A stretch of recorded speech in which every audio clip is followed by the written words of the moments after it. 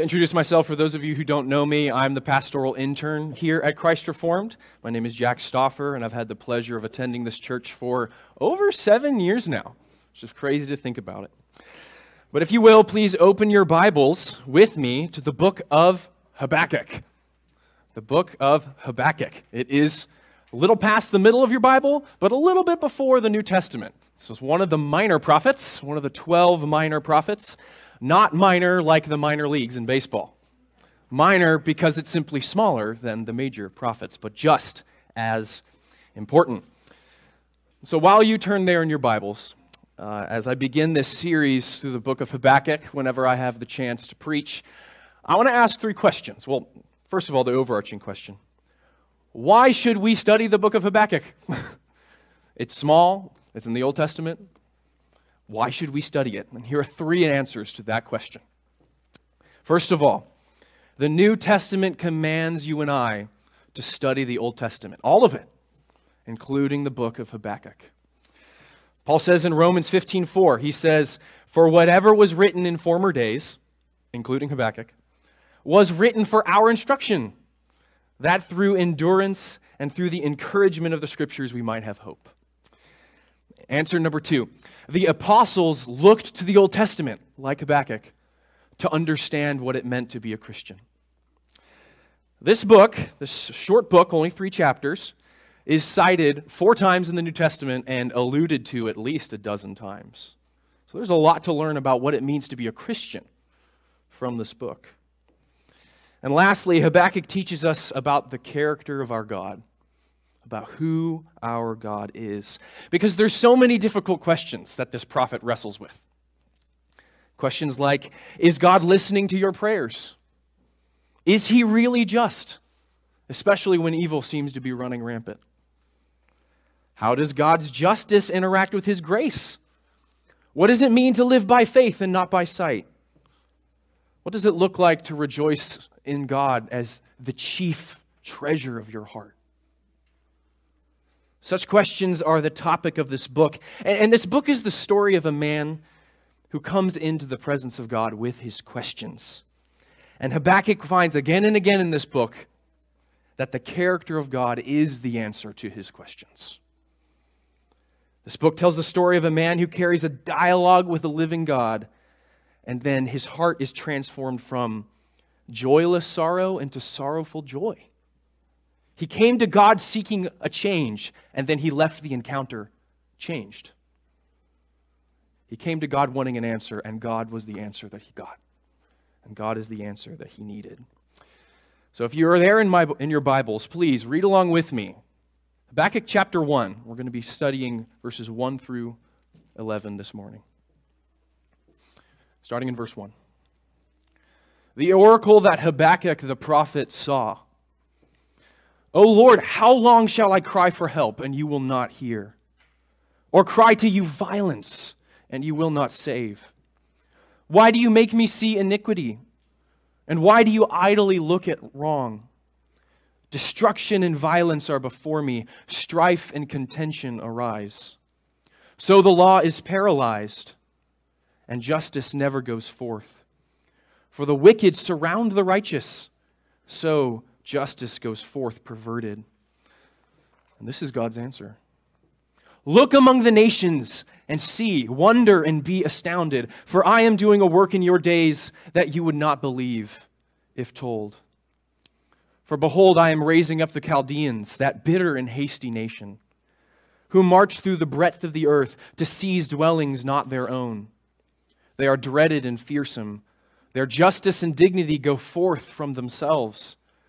Their horses are swifter than leopards, more fierce than the evening wolves. Their horsemen press proudly on. Their horsemen come from afar. They fly like an eagle, swift to devour. They all come for violence. All their faces forward. They gather captives like sand. At kings they scoff, and at rulers they laugh. They laugh at every fortress, for they pile up earth and take it. Then they sweep by like the wind and go on. Guilty men whose might is their own God. Please pray with me as we study God's word. Heavenly Father, we pray that you would open our eyes to help us to perceive wonderful things from your law. Lord, give us a heart of understanding that we may hear what you have to say to us this morning. And as we study the words of this prophet long ago, I pray that they would strike our hearts today and encourage us that indeed you are at work. I pray this all in the name of the one who made the heavens and the earth. Amen. As Steve talked about in his prayers, there's a lot going on in our world right now. There's a lot going on. Ukraine's war against Russia's aggression has been going on for over a year and a half. Not only that, but within the past few days, there seems to be a new war brewing around Israel. In America, in this next year, we're getting closer to another contentious election cycle. Not only that, but if we zoom in on the church in America, most studies show that church attendance has yet to really reach its pre-COVID levels in America, which is very sad to hear. And not only that, even within our congregation, there's so many of us who are sick and suffering, have unanswered questions, things that burden us. And such questions can cause you and I as Christians to ponder in our heart, what is God doing? Does he hear his people? Does he pay attention to the hurt of his children? And the answer of this passage is absolutely and irrefutably yes, God hears. He is at work, even now. He is at work. So let's look at verse 1 of this passage, this introduction, as we begin to walk through this prophet of Habakkuk. Habakkuk was a prophet who lived in the southern kingdom of Israel. A little bit of a history recap. The kingdom of Israel, had King Saul, and then the first faithful king was David. But then David's grandson, by the time he came along, the kingdom fractured. It broke into two pieces, northern and southern. And the southern kingdom had a good bit of good kings, and the northern kingdom really had no good kings. So at this point in Habakkuk's ministry, the northern kingdom had been invaded by Assyria and led away into exile. And the southern kingdom had been miraculously saved when Hezekiah was king. Do you remember that story where King Sennacherib of Assyria came and 185,000 of his soldiers perished in a night? The Lord miraculously saved his people. And how did they respond? Within a generation, they had completely forgotten God and had fallen into idolatry again. So most likely, Habakkuk is preaching during the reign of King Manasseh, or maybe right after King Josiah, and there's a big period of spiritual stagnancy in God's people. They had been miraculously saved, but then they didn't change their lives because of it. Notice in verse 1, it says that Habakkuk saw this burden. He saw this oracle, which means that whatever he saw, whatever the Lord gave him was so vivid, it's as if he had actually seen it. It was a vision that was vivid. This is why prophets are sometimes called seers, because they're given kind of a vision into what is to come for God's people. This book can broadly be broken up into two different sections. The first two chapters are a dialogue between Habakkuk and the Lord, while the last chapter is a prayer of faith from Habakkuk. So in these two sections right here, Habakkuk's first complaint and the Lord's answer, we're going to call Habakkuk's questions piercing questions. And then the Lord gives a profound answer. So let's look at Habakkuk's piercing questions in verses 2 through 4. He begins in this first part. He says, "O Lord, how long? How long shall I cry for help, and you will not hear?" You get the sense that this was not the first time Habakkuk was crying this prayer. This had been an ongoing process in his soul. And this is not abnormal for Christians to pray this way in the Bible. Psalm 13:1 says something almost identical. Psalm 13 begins with, "How long, O Lord, will you forget me forever? How long will you hide your face from me?" There's a reason why in the Lord's Prayer we ask the Lord for our daily bread. Because we ask for God's provision today, and then tomorrow we ask for his provision tomorrow. And you get the sense that Habakkuk was asking for his daily bread and seeking the Lord again and again. And we see what was making Habakkuk cry out to God in this next phrase. He says he was crying to the Lord violence. Violence. And notice, he's not talking about the nations around him. He's talking about his own people, the church. He uses several strong words to describe morally what's going on amongst God's people. He uses words like violence, iniquity, wrong, destruction, contention, strife. There is a moral quality to what's happening. We live in a world where there are rights and there are wrongs. And Habakkuk is seeing a lot of wrongs. And just to give you an idea, from 2 Kings chapter 21, we can kind of get an idea of what Habakkuk was seeing around him. 2 Kings 21 tells of King Manasseh, and these are all the things that he was doing that displeased the Lord. He worshipped wrongly on the mountains instead of going to the temple. He put pagan altars within the temple. He dealt with necromancers and wizards in order to understand the future. And not only that, but he sacrificed his own son on the fire in order to appease the gods. These are the kind of things that Habakkuk was seeing. As go the leaders, so go the people. So who knows what other things he was seeing amongst his fellow Israelites. And perhaps this is a mindset that you've had before. You wake up in the morning, first thing you do, maybe you check the news instead of reading your Bible, and then you see again there's people who've died, disasters that have happened, things that have gone wrong with this church or that pastor, and you can feel that burden.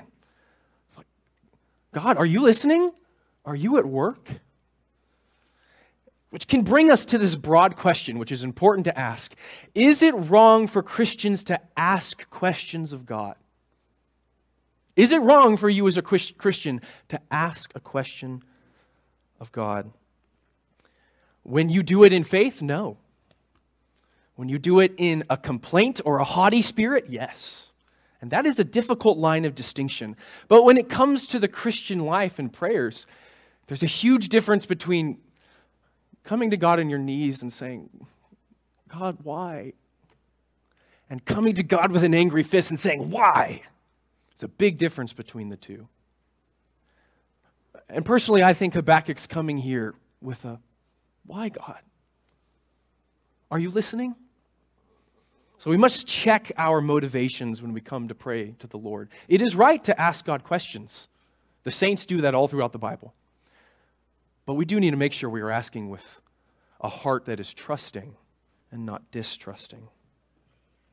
And even though it may seem like God is silent, we do need to mimic Habakkuk here and bring our burdens to the Lord.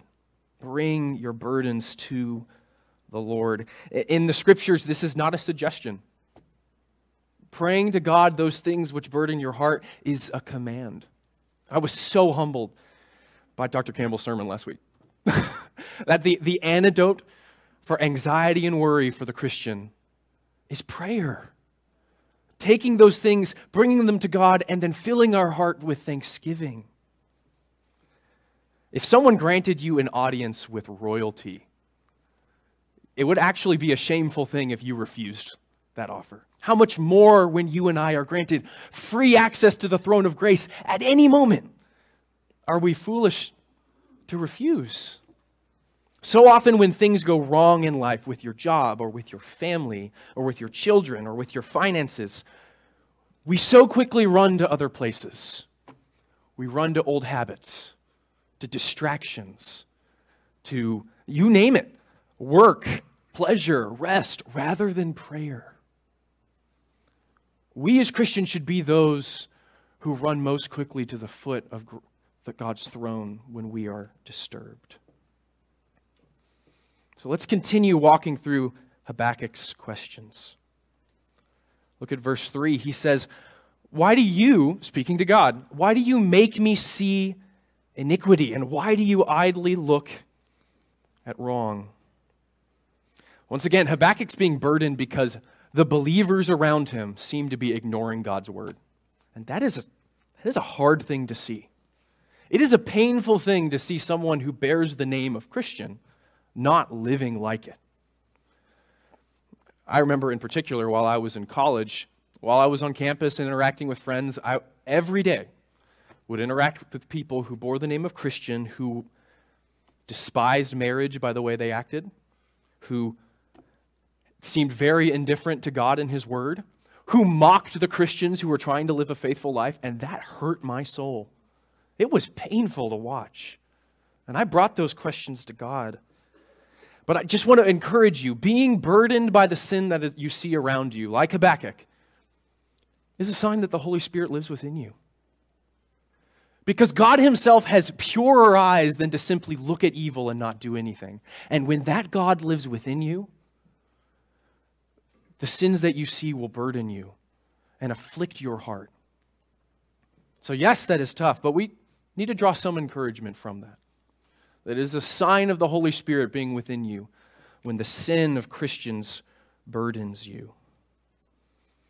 Habakkuk continues in the second half of verse 3. He says, "Destruction and violence are before me.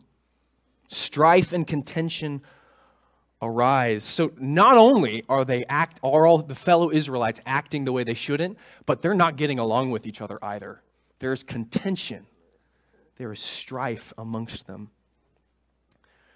Unfortunately, Dr. Campbell isn't here to hear this, but I reread Lord of the Rings in this past month, and there's so many hard things that happen to the fellowship, to the nine, in their travels. But the hardest one is when the friend betrays them. The hardest one is always when Boromir turns on Frodo. And that's why there's a special kind of pain in this statement when Habakkuk says, "I'm looking at my brothers and my sisters," and there's dissension and strife between them. And notice the conclusions he comes to in verse 4. He says, "So the law is paralyzed and justice never goes forth."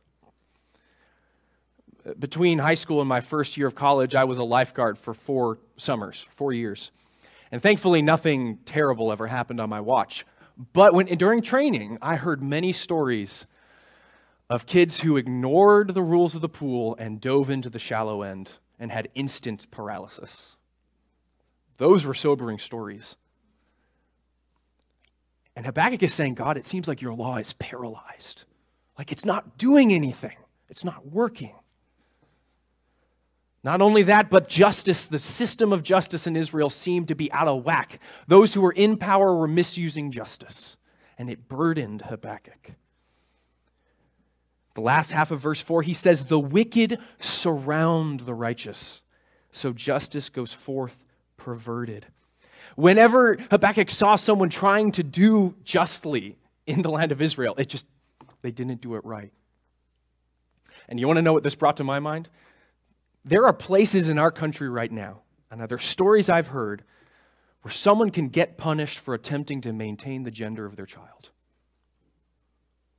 That's a misuse of justice. And there are places and situations where you can get rewarded for aborting a child. And that is sad to hear. There are churches in this country where you can go and hear a works-based gospel. There's also churches you can go to and hear so much grace that you never have to do anything about it. We need to be wary, but we also need to recognize what Habakkuk said then can really apply and speak to us now. So notice how burdened Habakkuk's heart is here. These piercing questions that he brings to God. And before we move on and see God's response, I want to mention 2 quick applications for us all. First of all, as I said before, bring to the Lord the burdens of your heart. It is so easy to run to other things in a moment of trial. It is so easy to pick up your phone and just look at the news again, to scroll through YouTube, to just do something else, to fill your mind with things. And I urge you, run to God in prayer. Run to the refuge of your soul, as we sang. Let us learn from Habakkuk where he took his burdens. And then Secondly, there is much evil in this world. Don't let the evil in this world cause you to forget about the fountain of wickedness within your very heart. Don't let the wickedness out there burden you so much that you forget the fountain of wickedness from your heart. Jesus says in Matthew 15, he says, "It is not what goes into the mouth that defiles a person, but what comes out of his mouth, this defiles a man. For out of the heart, our hearts, comes evil thoughts, murder, adultery, sexual immorality, theft, false witness, slander. These are what defile a person."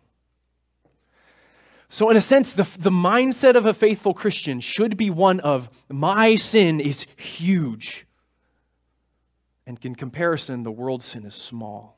It doesn't mean that you cease to worry and be burdened by what you see around you, but it does mean that we are just as quick to examine our own hearts as we are to examine the world. And this is a shift that we'll actually see in Habakkuk's heart over the course of this book. One from looking at the burdens around him to looking at his own soul. May we be a church filled with people who are burdened by the sin in this world, especially by Christians. But may we be a church that never stops there. May we be a people who see the darkness of this world and then get on our knees and say, "Who am I that you have shown me grace? For Lord, if it was not for your mercy, I would be no better than them." We share so much with Habakkuk. Where he's at in history, Jesus hadn't come yet. He was looking forward to the time when the Messiah was coming. And at that point, it seemed like the Lord was silent. And so often for us, when we wait for Jesus to come back, it can seem like God is silent. We so often want the Lord to make everything right now. And yet, we forget that if the Lord enacted immediate justice upon me, would I have come to know him? No. So when we come to the Lord asking for justice, we always need to remind ourselves, Lord, thank you for not giving me justice. Thank you for showing me mercy, because as long as we live in this world where the wicked can prosper and the good suffer, there is time for people to be saved by the gospel. There's time. And before we move on to God's profound answer, I want to urge you to believe in that message of the gospel. Whether it's for the first time or for the 10,000th time, believe in the gospel. God himself became a man and died for the sins of all who would believe in him. Rather than immediately punishing the violence in this world, Jesus took the violence upon his own body. Rather than simply mourning the brokenness around him, Jesus entered that brokenness and took it upon himself on the cross. He rose again, he ascended on high, and he is coming back. And do you want to be a partaker of his love and kindness forevermore? Then trust that he did that for you. Believe in Jesus. Because despite Habakkuk's worries and his question, God is at work. God is at work. Let's look at God's astounding and profound response to Habakkuk in these last 7 verses. It's as if all of it could be summarized in one phrase. God shouting down at his prophet, "I am at work." Seems like I'm not, but I am. Habakkuk asked for an answer from the Lord, and he got an answer all right. He got an answer.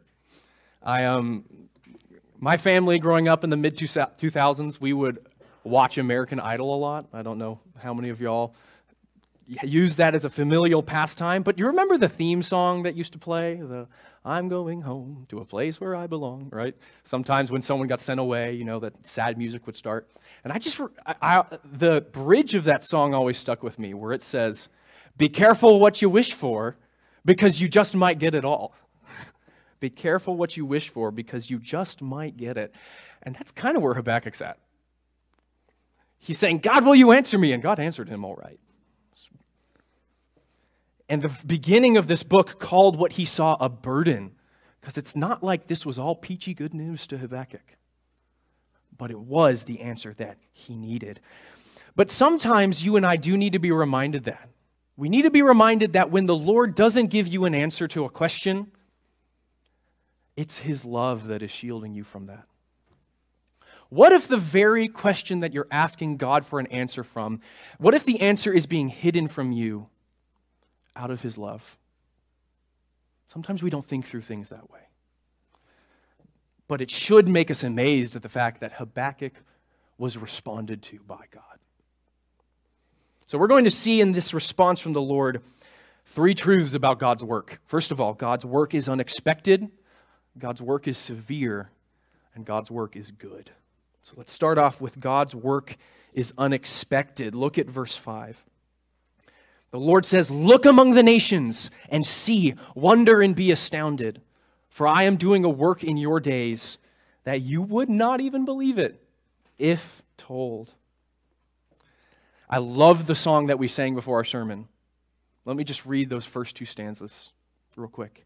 It says, "God moves in a mysterious way, his wonders to perform. He plants his footsteps in the sea and rides upon the storm. Deep in unfathomable minds of never failing skill, he treasures up his bright designs and works his sovereign will."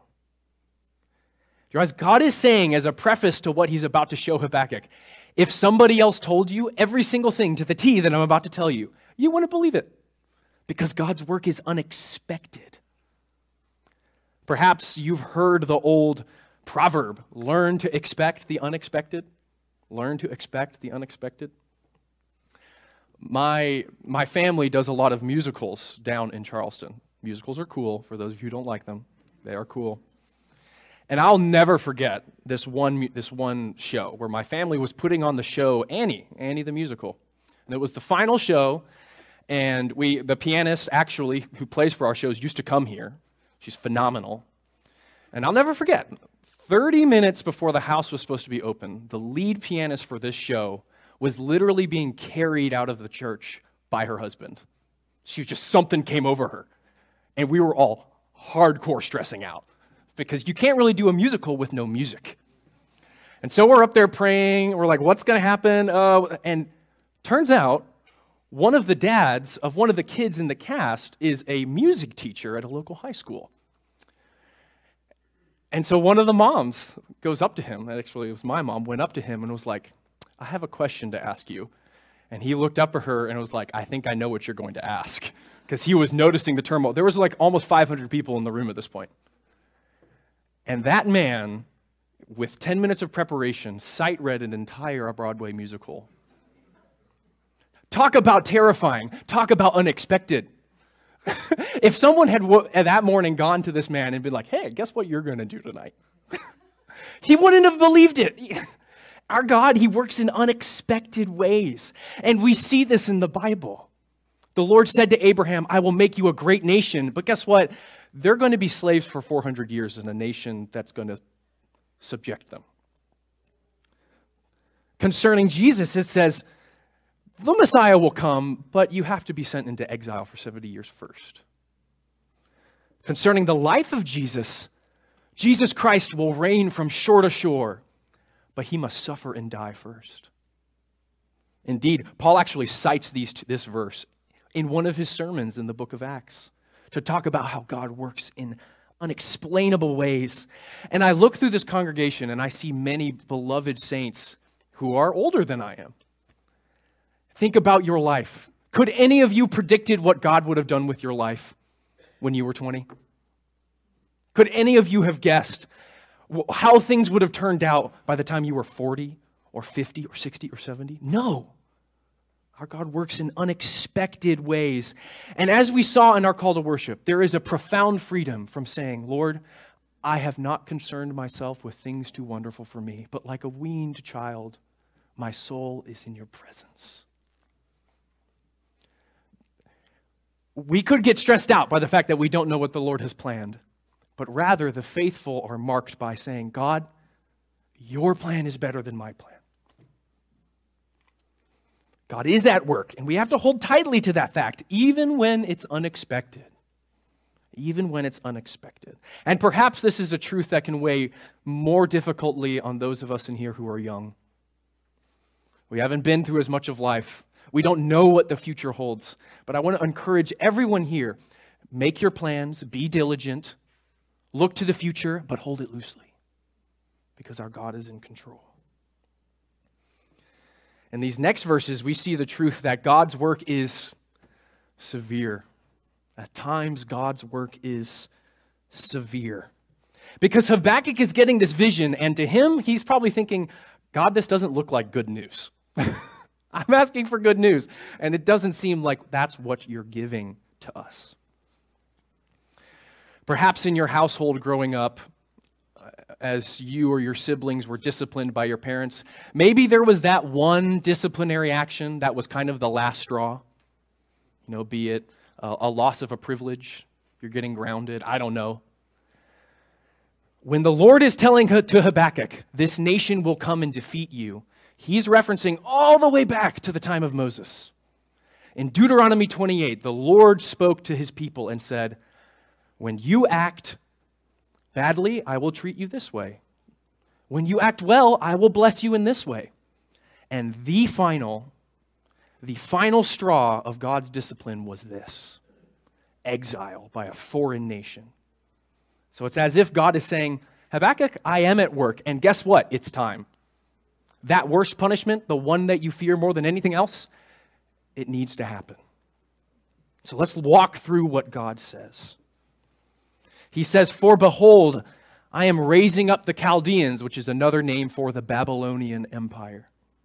That bitter and hasty nation who march through the breadth of the earth to seize dwellings not their own. There's a little bit of poetry going on here with the phrase bitter and hasty. Maybe a way to think about it, to catch the poetry, would be they're speedy and sneaky, or they're haughty and they're harsh.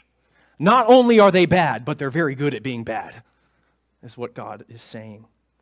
And they're not just coming to make friends with Israel. No, their goal is to seize dwellings not their own. Pure aggression. Their goal is warfare. Look at verse 7. They, Babylon, are dreaded and fearsome. Their justice and dignity go forth from themselves.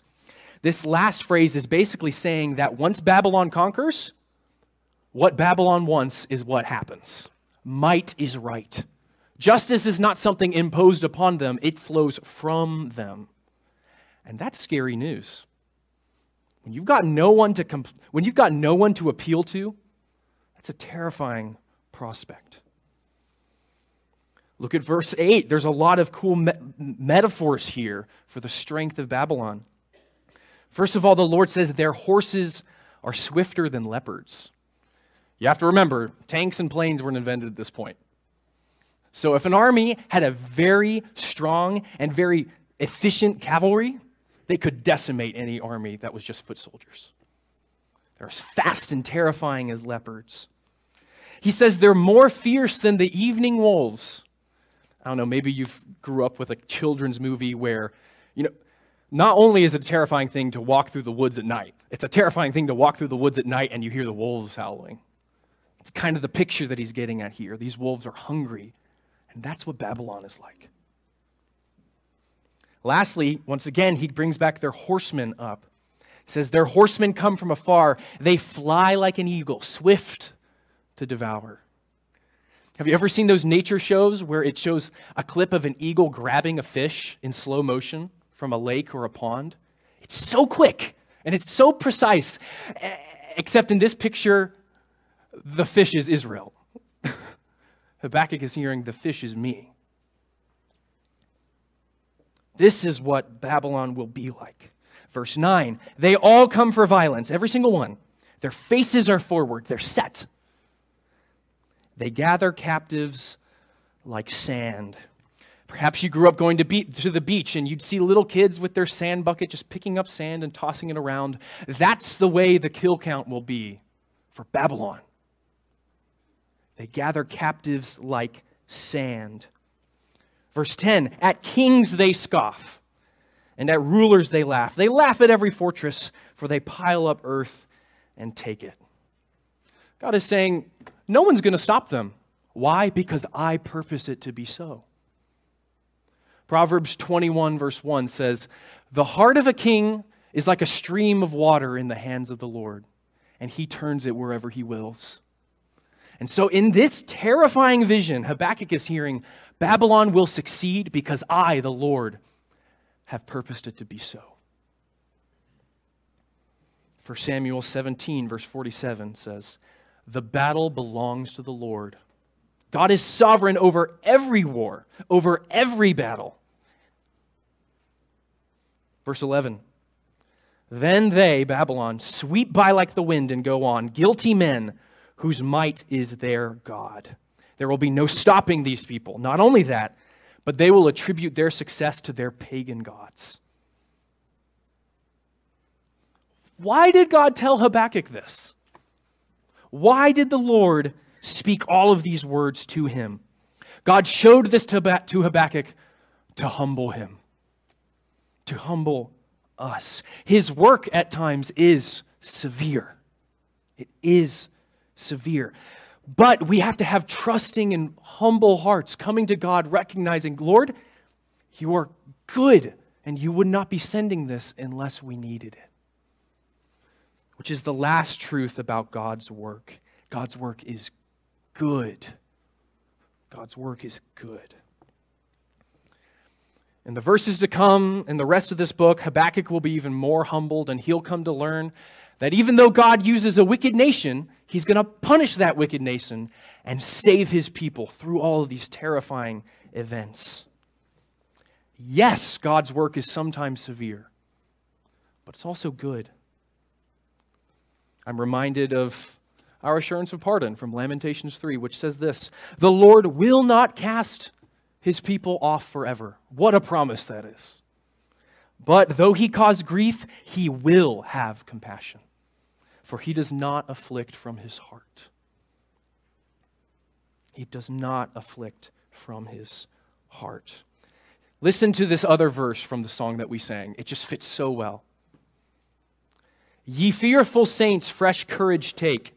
The clouds ye so much dread are big with mercy, and shall break with blessings on your head. Judge not the Lord by feeble sense, but trust him for his grace. Behind a frowning providence, he hides a smiling face." His work is severe, but it's always good. So guess what? Everything that the Lord said to Habakkuk came to pass. Everything that he said would happen did happen. But in the end, he was faithful. He restored them. His promises were true.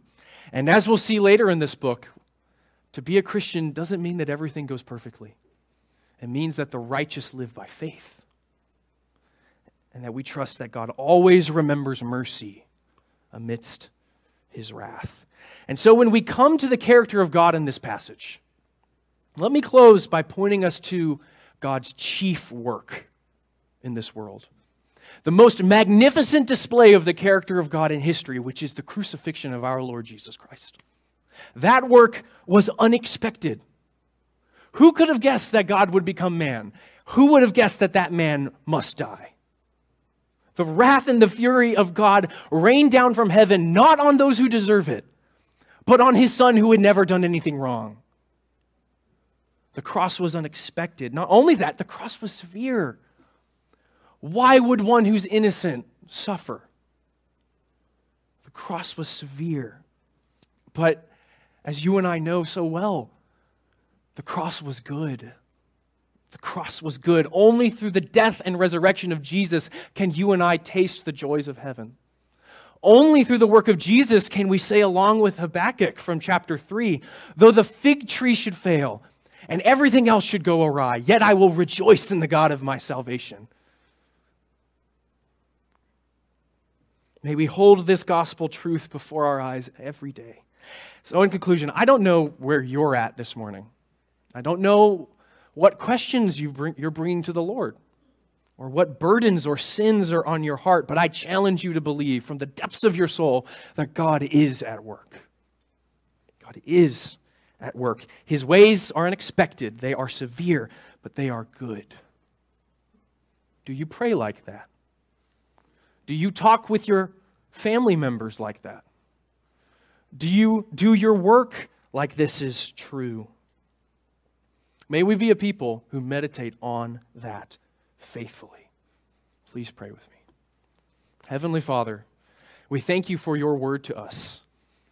It is challenging, it is convicting, and it is comforting. Lord, teach us to rest in the depths of our soul in the work of Christ and trust that even when this world can distract us and discourage us, Lord, you are at work and you are always good. I pray this in the name of our Lord and Savior, Jesus Christ. Amen.